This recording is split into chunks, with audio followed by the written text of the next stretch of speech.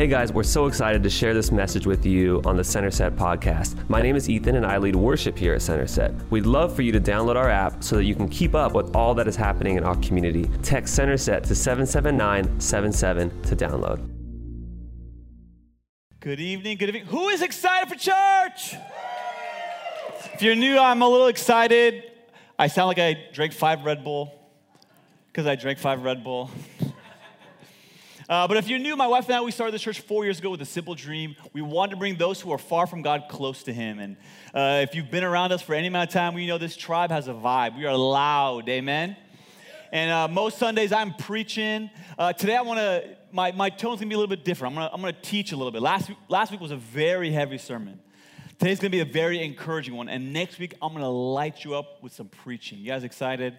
I love this collection of talks. If you're new with us, we're on a collection of talks called Bold Christians. And it's a play on words because we are in the process of actually changing our name from Centerset to Bold Church. Anyone excited for that?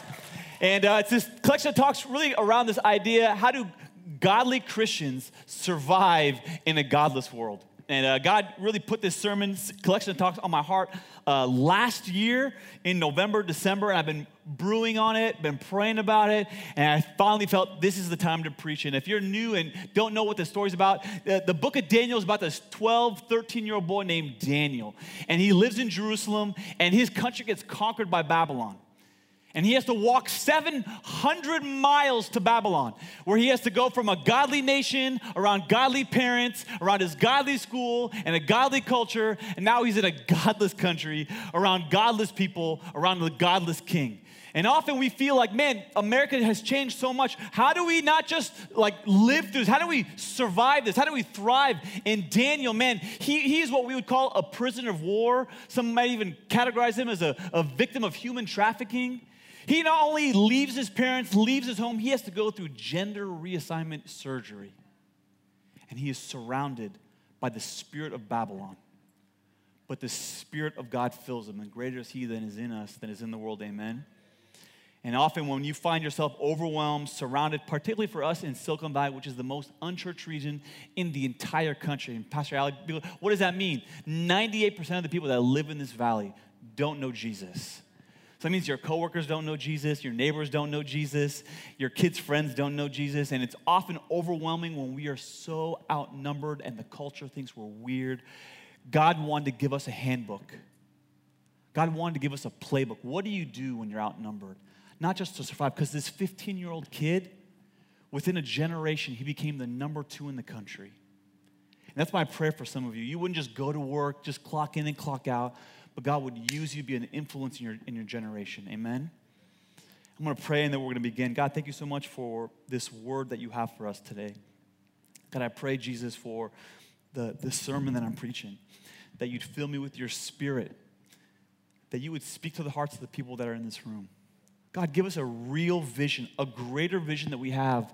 Sometimes all we have is a dream for a bigger salary, a bigger 401k, a bigger car, a bigger house. God, give us a dream to be used by you for a generation, Jesus.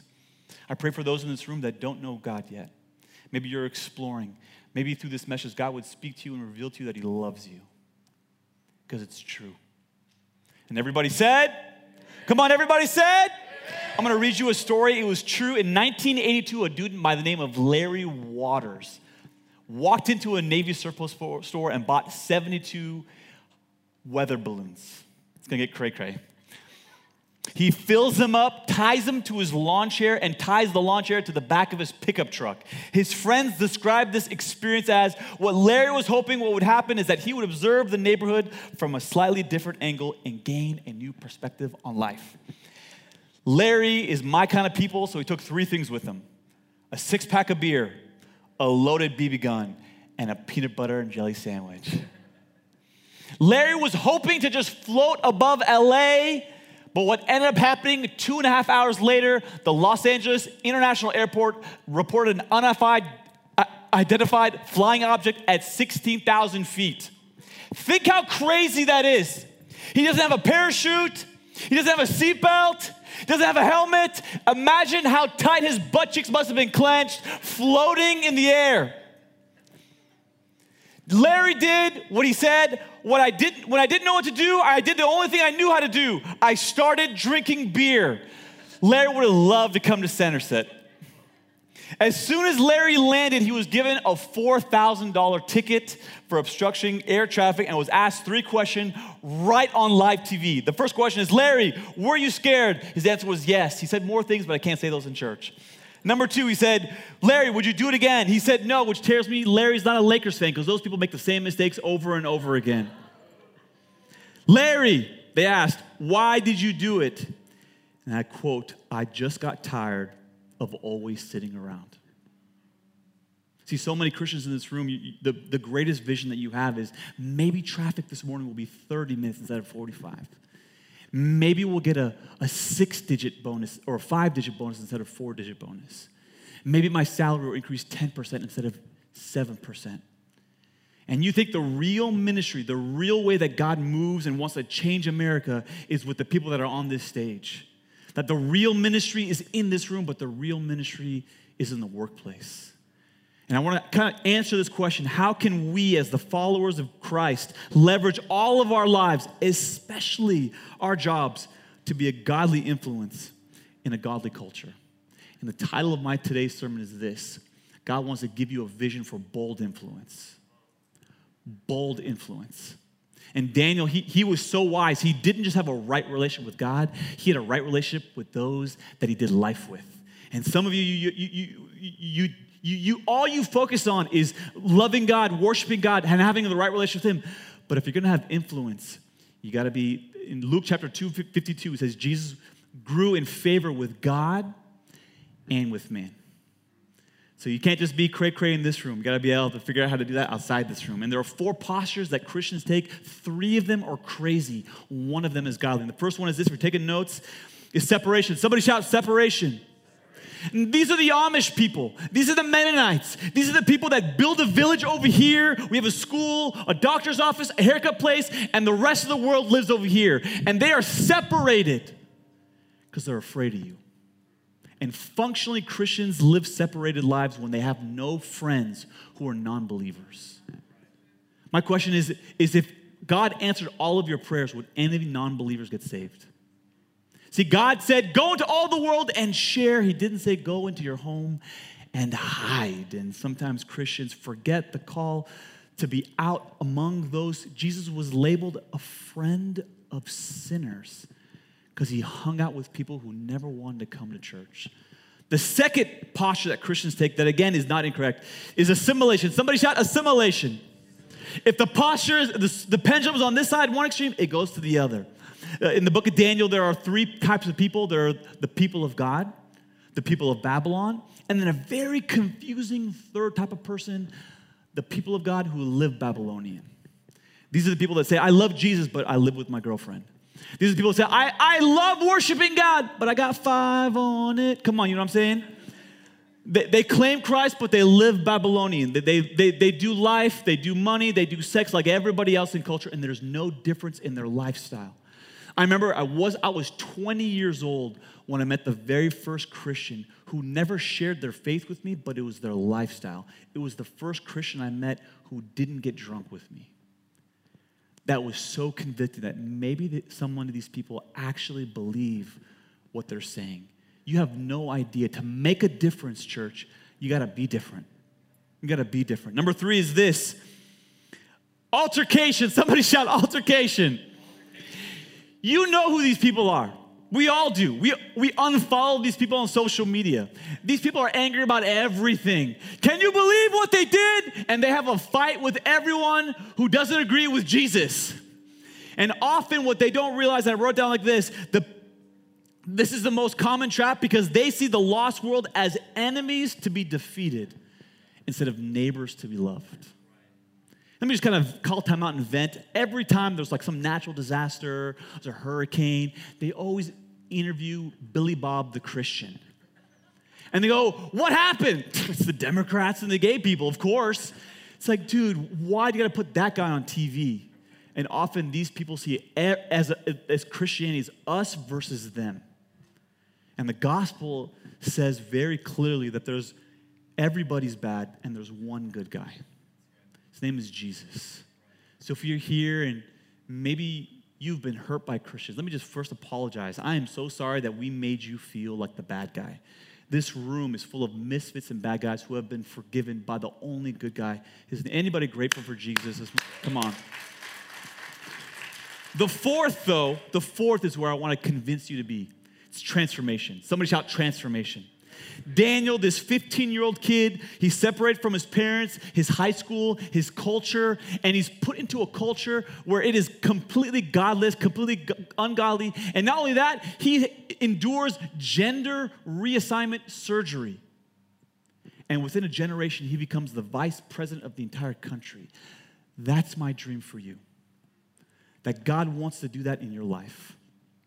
But how did Daniel have the conviction, the encouragement, and the fortitude? Because he knew, listen to me, he knew God was with him at work. And some of you need a greater vision of God with you at work because you think you're alone, you think God doesn't have a plan, and you're overwhelmed with your boss and your coworkers and everything that's happened in social media and the world, and you're like, God, I'm all alone. And God's like, I'm with you. I'm with you. Let me show you. Daniel, Babylon came into Jerusalem and they attacked it 3 times. Every time they came in, they tore down more of the walls. They tore down the gates. 2 of the 3 times, they take people back to Babylonia. In the first wave, Daniel was taken in that wave. The prophet Jeremiah stayed in Jerusalem. And he wrote a letter to the people in Babylon saying, God's got your back. Jeremiah 29 is that letter. Starting at verse 4. If you see on the screen, somebody shout amen. This is what the Lord Almighty, the God of Israel, says to all of those I carried into exile from Jerusalem to Babylon. He's speaking to those in exile. Build houses, settle down, plant gardens, and eat what they produce. Marry and have sons and daughters. Find wives for your sons and give your daughters in marriage so they too may have sons and daughters. Do life. Have dinner with your neighbors. Work hard and buy a house. This is going to be a long time. Increase in number there. Do not decrease. This is a reiteration of the call in Genesis chapter 1. Some of you think that God's this angry judge in heaven saying, don't do this. These are the 10 commandments. The very first commandment in the Bible is go and have sex with your wife. Our God is an awesome God. And he reiterates that. Go be fruitful and multiply. God's form of his mission for evangelism is to make more babies. Also, seek the peace and prosperity of the city to which I have carried you into exile. Pray to the Lord for it, because if it prospers, you too will prosper. How in the world did Daniel influence this godless culture? Well, he avoided 2 common mistakes. And if you're taking notes, you want to write this down. If you're not taking notes, you want to write this down. If you're new, we always say this, you're more likely to go to heaven if you take notes in church. And those people always ask, like, what are the percent, like 95% more likely to go to heaven?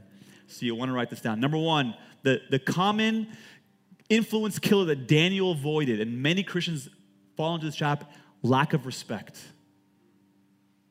I have a shirt today that follows with point 1. It says, make America kind again. Come on.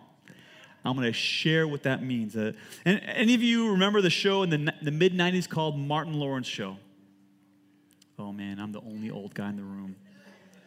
Martin Lawrence was this comedian that was gifted a show, and he was very talented as an actor, and he would play this obnoxious, loud, rude woman called Shanae. Anybody know who Shanae is?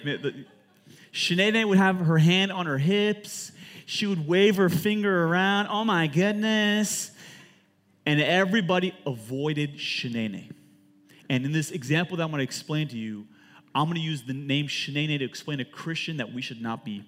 Shanae is a smart, articulate, fearless Christian who speaks her mind because she has convictions.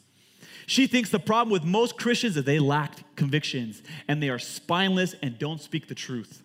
Shanae doesn't know why Christians don't take a stand, and that's what's wrong with most Christians. She doesn't care what people think because the gospel's offensive. The problem with Shanae is that she's constantly passed over for promotion. She has no friends at work. And she wonders why everyone avoids her. She thinks the problem is that she's facing persecution. The problem is that she's a turd. And no one wants to be her friend. Because she views respect as a one-way street to her. And she doesn't respect her coworkers who have different views. Now, let me give you a real-life example that I think is exemplary. Look at this picture. On the left is a man named Shane Windemeyer.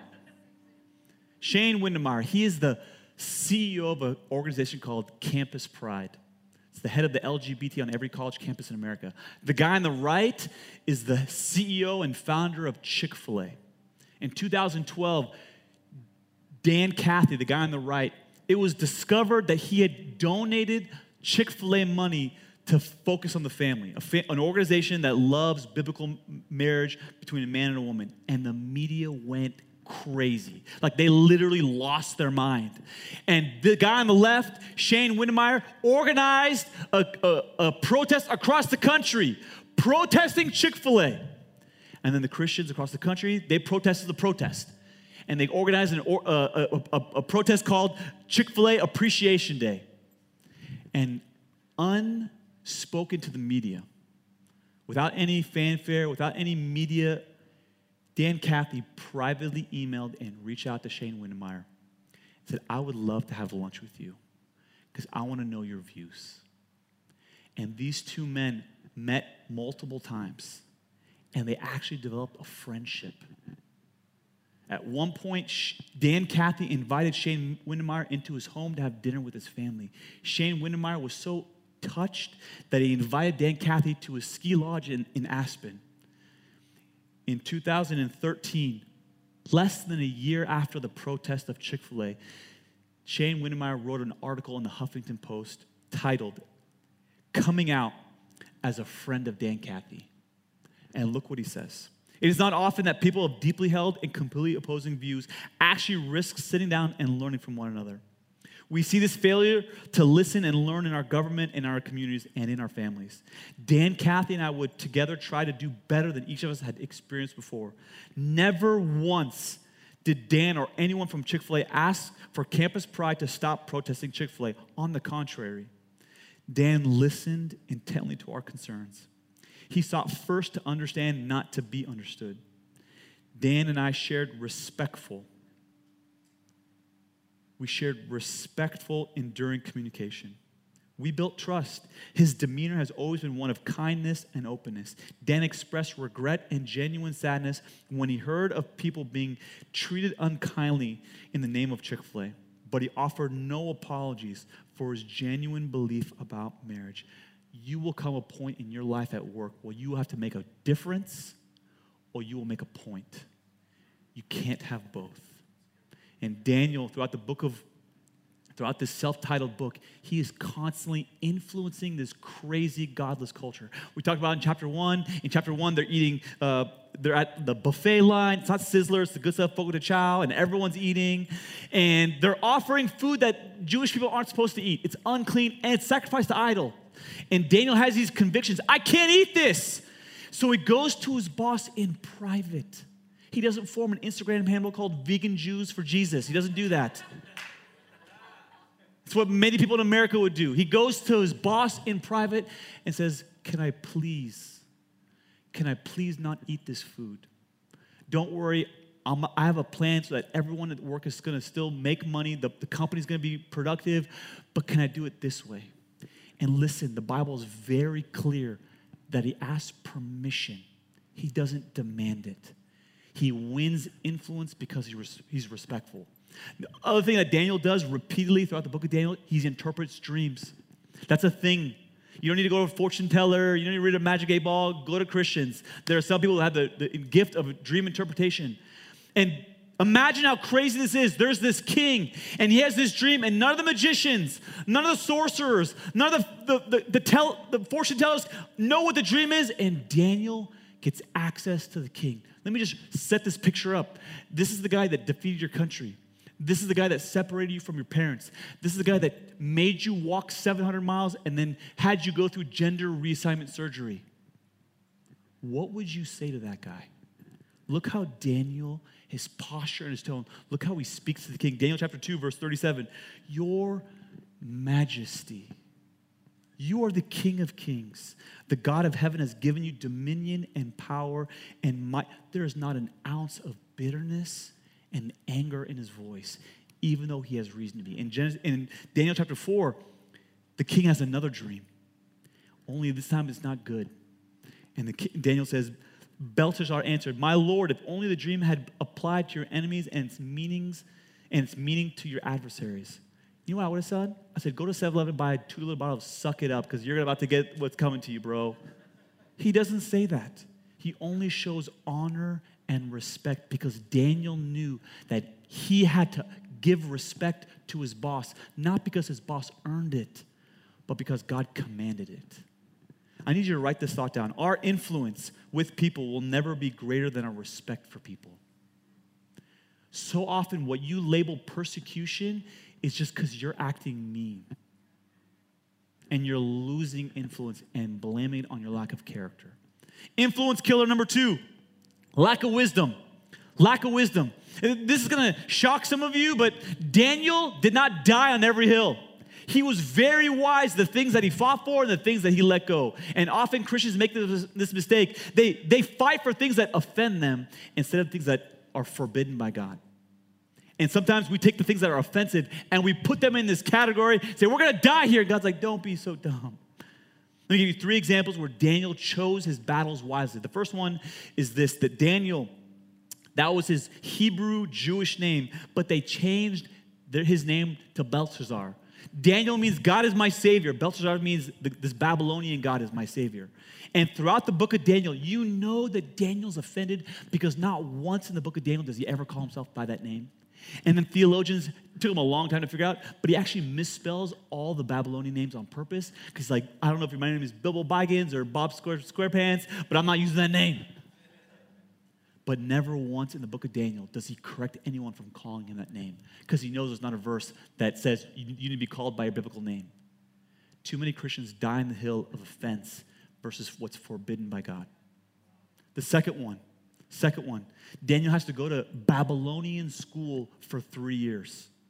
In Genesis chapter 1, God creates the heavens and the earth, and he allows Satan to create 3 things: spiders, math, and the Lakers. Crazy. So you know at the Babylonian school, there was math, because that's all the demonic right there.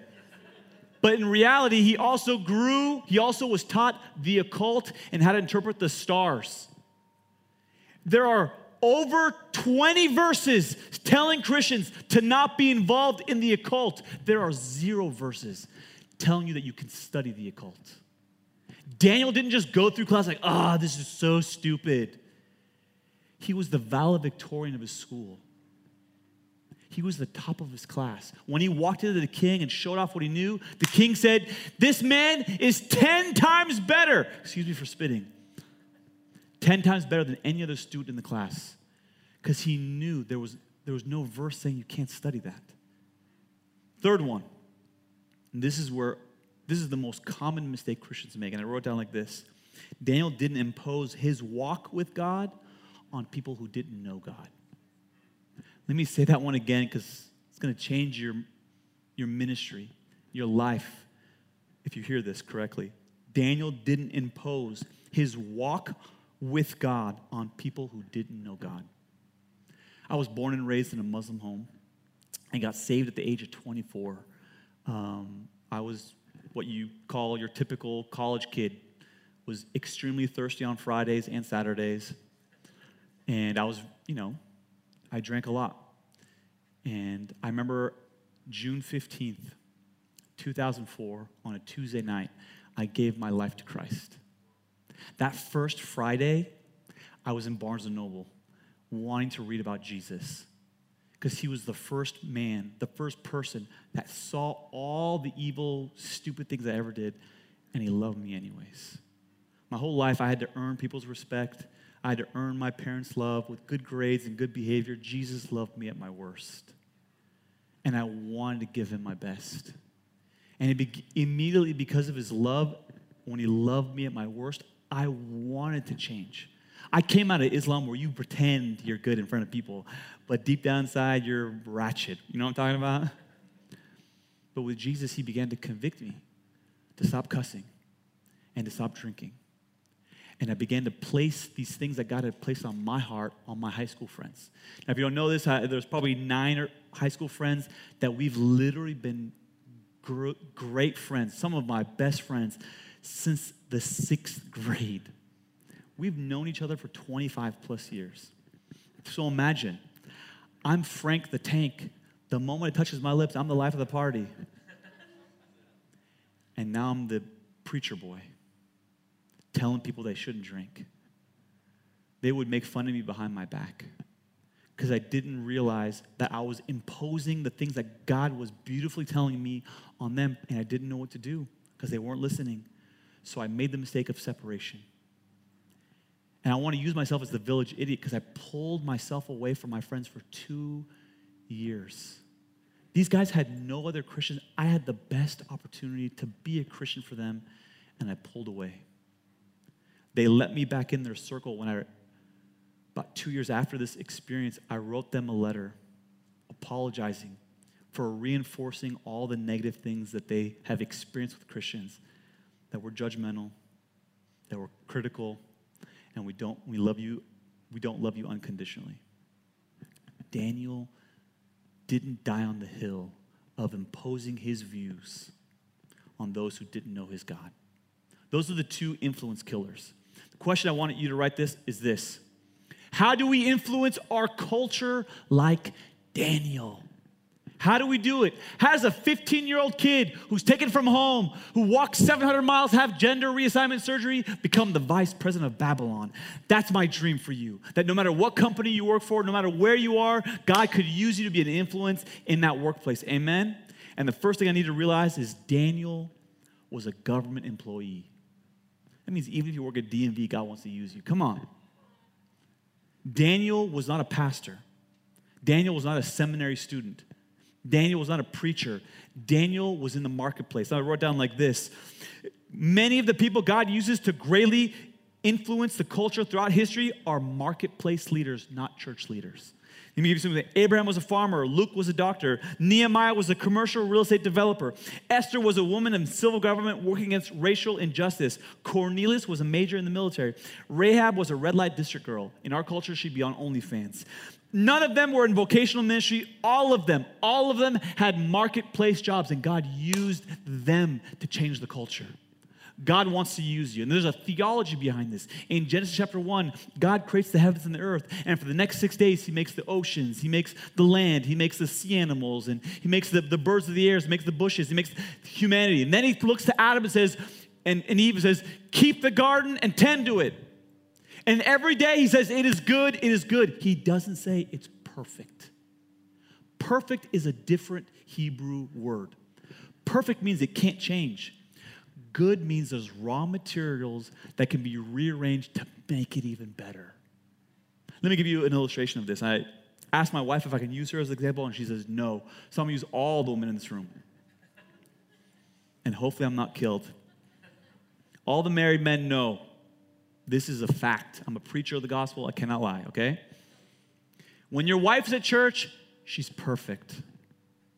She takes a shower in the morning. She spray paints her face makeup. She glues on her eyelashes. She puts on clothes. She's perfect. But when she wakes up in the morning, she's just good.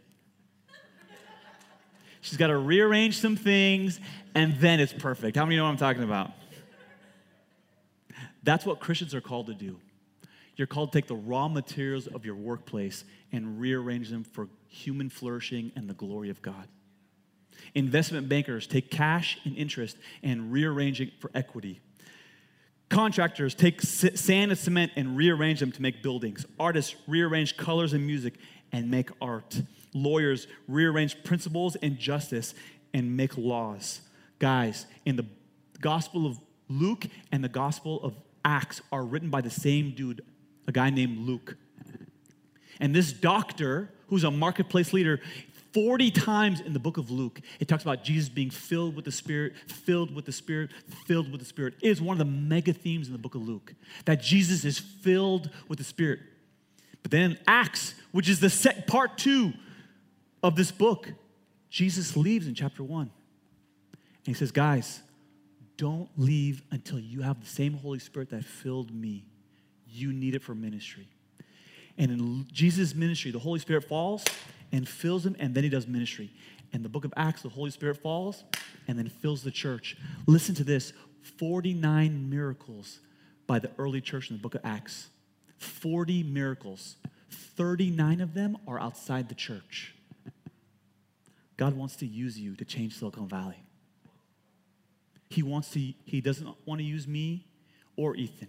I want to hype you up. I want to encourage you. I want to fill you with good teaching, but God wants to use you in the marketplace.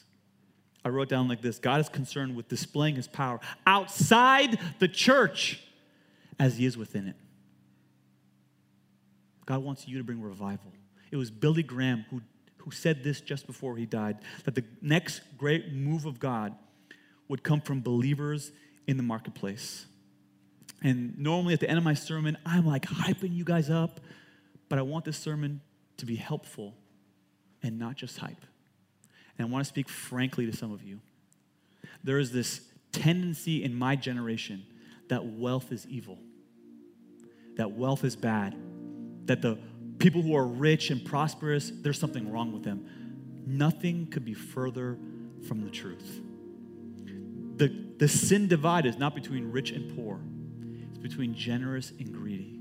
And I can give you example after example of greedy people who are very, very wealthy, who pay thousands a month for rent, but never give $1 to build the kingdom. And there are greedy people who are very poor, who take their food stamps and buy alcohol. I can tell you example after example of people in this church that make over $1 million. And because of them, they have funded this church to reach 220 people for the gospel. And there are people who live on Social Security checks, and they are poor, but they are generous. I want to give you 2 stories of families in this church that have changed this church because of their generosity. The first is a dude named Ken Versagen. You've probably never heard of him because he's never been in this room. But if it wasn't for him, this church would not exist. I was assessed with my wife in late 2015. I was a full-time engineer. I spent all of 2000 fundraising. Guess how much money I raised in 2016? 0. But this man named Ken Versagen from Westgate Church, he met my wife and I, and he believed in us. This man is a doctor making $500,000 a year, and he gave this church $22,000. Gave us a $10,000 gift, and then he gave us $1,000 a month. When I was raising 0, when I got 100 no's, this wealthy man used his blessing to build this church. Second couple that has been one of the most encouraging people, and they haven't come in this room in 2 years. They used to work with, they have the same profession as my wife. If you don't, my wife is not only an amazing pastor and preacher and just savant in everything she touches, but she used to be a wedding and lifestyle photographer. She's extremely talented. She made some friends in that industry, and those people came to our church for the entirety of 2018. But at our 1-year anniversary, they had their very first kid, and life became difficult, and they couldn't come on a regular basis. And one week became 2, and 2 weeks became a month, and we didn't even see them in all of 2019 until Christmas. They came and said hi. They still don't love us. And imagine 7 weeks later, this shelter in place began. And from week 1 of shelter in place, they have given this church $2,000 a month, even though they don't come in the room. We used to be 200 people. Now we got maybe 50, 60 in here. There are days I've more than wanted to quit. But these wealthy people used their blessing to build the house of God and empty hell. See, some of you, let me just be very frank. I'm praying that your salary would triple in the next year so that your giving can triple in the next year. You know why? Because we need a building. We need a building. It's not that I need a salary. You give me a building on Sunday morning, I promise you we'll grow like crazy. Not that we can't grow right now. That's why God wants you to be blessed. He wants you to increase so that you can use your influence to build the kingdom of heaven. I'm going to give you some examples of godly people who used their marketplace jobs to change the culture in which they worked and lived. And I'm praying that the Spirit of God would speak to you, because this is not a hype sermon. This is a help sermon. First example is a business owner whose business was so profitable, they used the profits of the business to build a school to educate children in Liberia. This man's business was so profitable that he would allow employees to take a week off and work in Liberia, and it wouldn't count as vacation. That's called godly influence. Example number 2, there are hundreds of stories I've heard of nurses, teachers, medical professionals, and lawyers who were at home during shelter in place, and they began to interact with other stay-at-home moms whose marriages were suffering, whose finances stopped, whose life, they heard something about some medical condition. They contracted COVID, and every time they didn't just give their professional help, they would add this. Hey, you could say no to this. I'll respect your boundary, but I'm a person of faith. Would it be okay if I prayed for your problem too? Daniel's. Third example, there's this man, if I dropped his name, you would know who he is. This man is a leader of leaders. And he is, because of his gift, his entrepreneurial gift, his leadership gift, he is in circles not just with Christians, but with non-believers. And he does executive coaching for the highest levels in our country, CEOs and CFOs. And when he coaches them, he tells them, okay, you gotta do these like 5 things. You gotta work out every day, you gotta get a loan, and then he tells them things from his personal life. Hey, I read a leadership book every day. Hey, every day I read my Bible for 20 minutes. And he spends times with the leaders of leaders that you and I never would. And he's not a pastor preaching sermons. He's just using his gift, like Daniel, to influence his culture. Fourth one I didn't know about until I studied this sermon. Ferguson, Missouri in 2014, a young gentleman named Michael Brown was unjustly murdered, caused a bunch of riots. Actually, many people in our culture say that was the birth of Black Lives Matter, because Christians didn't step up and say that death was unjust. And so his organization stood up. Most people don't know, immediately when that happened, this police officer in Ferguson, Missouri, he called out leaders in the Black community and gathered them both with the police officers in his force. And when they got them all together in a room, he said, hey, listen, I'm a police officer called to uphold justice, but I'm also a person of faith. And he quoted 2 Corinthians, it is my job to be a minister of reconciliation. I want to get together to seek the peace and understanding of those who are hurt in this community. And he said this, I want to understand your viewpoint and maybe you can understand mine. And my last example is the CEO of the Dallas Mavericks, a woman named Cynthia Marshall. And she's literally changing the NBA. When she became the CEO of the Dallas Mavericks, she changed the provocative and sexually seductive halftime show, and she made it less sexual. And now it's influencing the rest of the NBA. If you follow her on Twitter or Instagram, she is very articulate, very wise, an amazing, outspoken Christian, using her platform to be a Daniel in this generation. You don't need to be a pastor. You don't need to be a worship leader.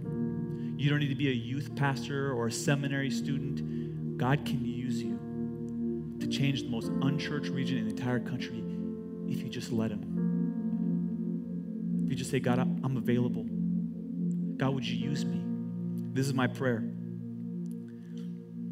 that an army of Daniels would rise up in this room and they'd step forward where God had planted them to be a godly influence in a godless place. And I'm asking that the Spirit of God would speak to you, that He wants to use you. If you can bow your heads and close your eyes. Father God, I pray that you would empower businessmen and businesswomen in this room, leaders and servants in our church, that they would go out on Monday, Tuesday, Wednesday, Thursday, and Friday as ambassadors and ministers of reconciliation, that the aroma of Christ would go wherever they are, that the glory of God would be with them, that they would rearrange the raw materials of their work and produce something beautiful for you. I boldly ask that you would make them successful in every endeavor. I pray for their salaries, their promotions to increase, not so they can go be balling, so they can go build the kingdom of heaven. I pray a blessing of success and encouragement, that if God can use a 15-year-old boy, He can use us. And everybody said, Thanks so much for listening. We hope this message impacted you and inspires you to draw closer to Jesus. Subscribe to this podcast and give us a follow on Instagram at Centerset Church to keep up with all that God is doing in our community. Also, we'd love to be in prayer with you. If you have any prayer requests, please send them to info@centerset.church.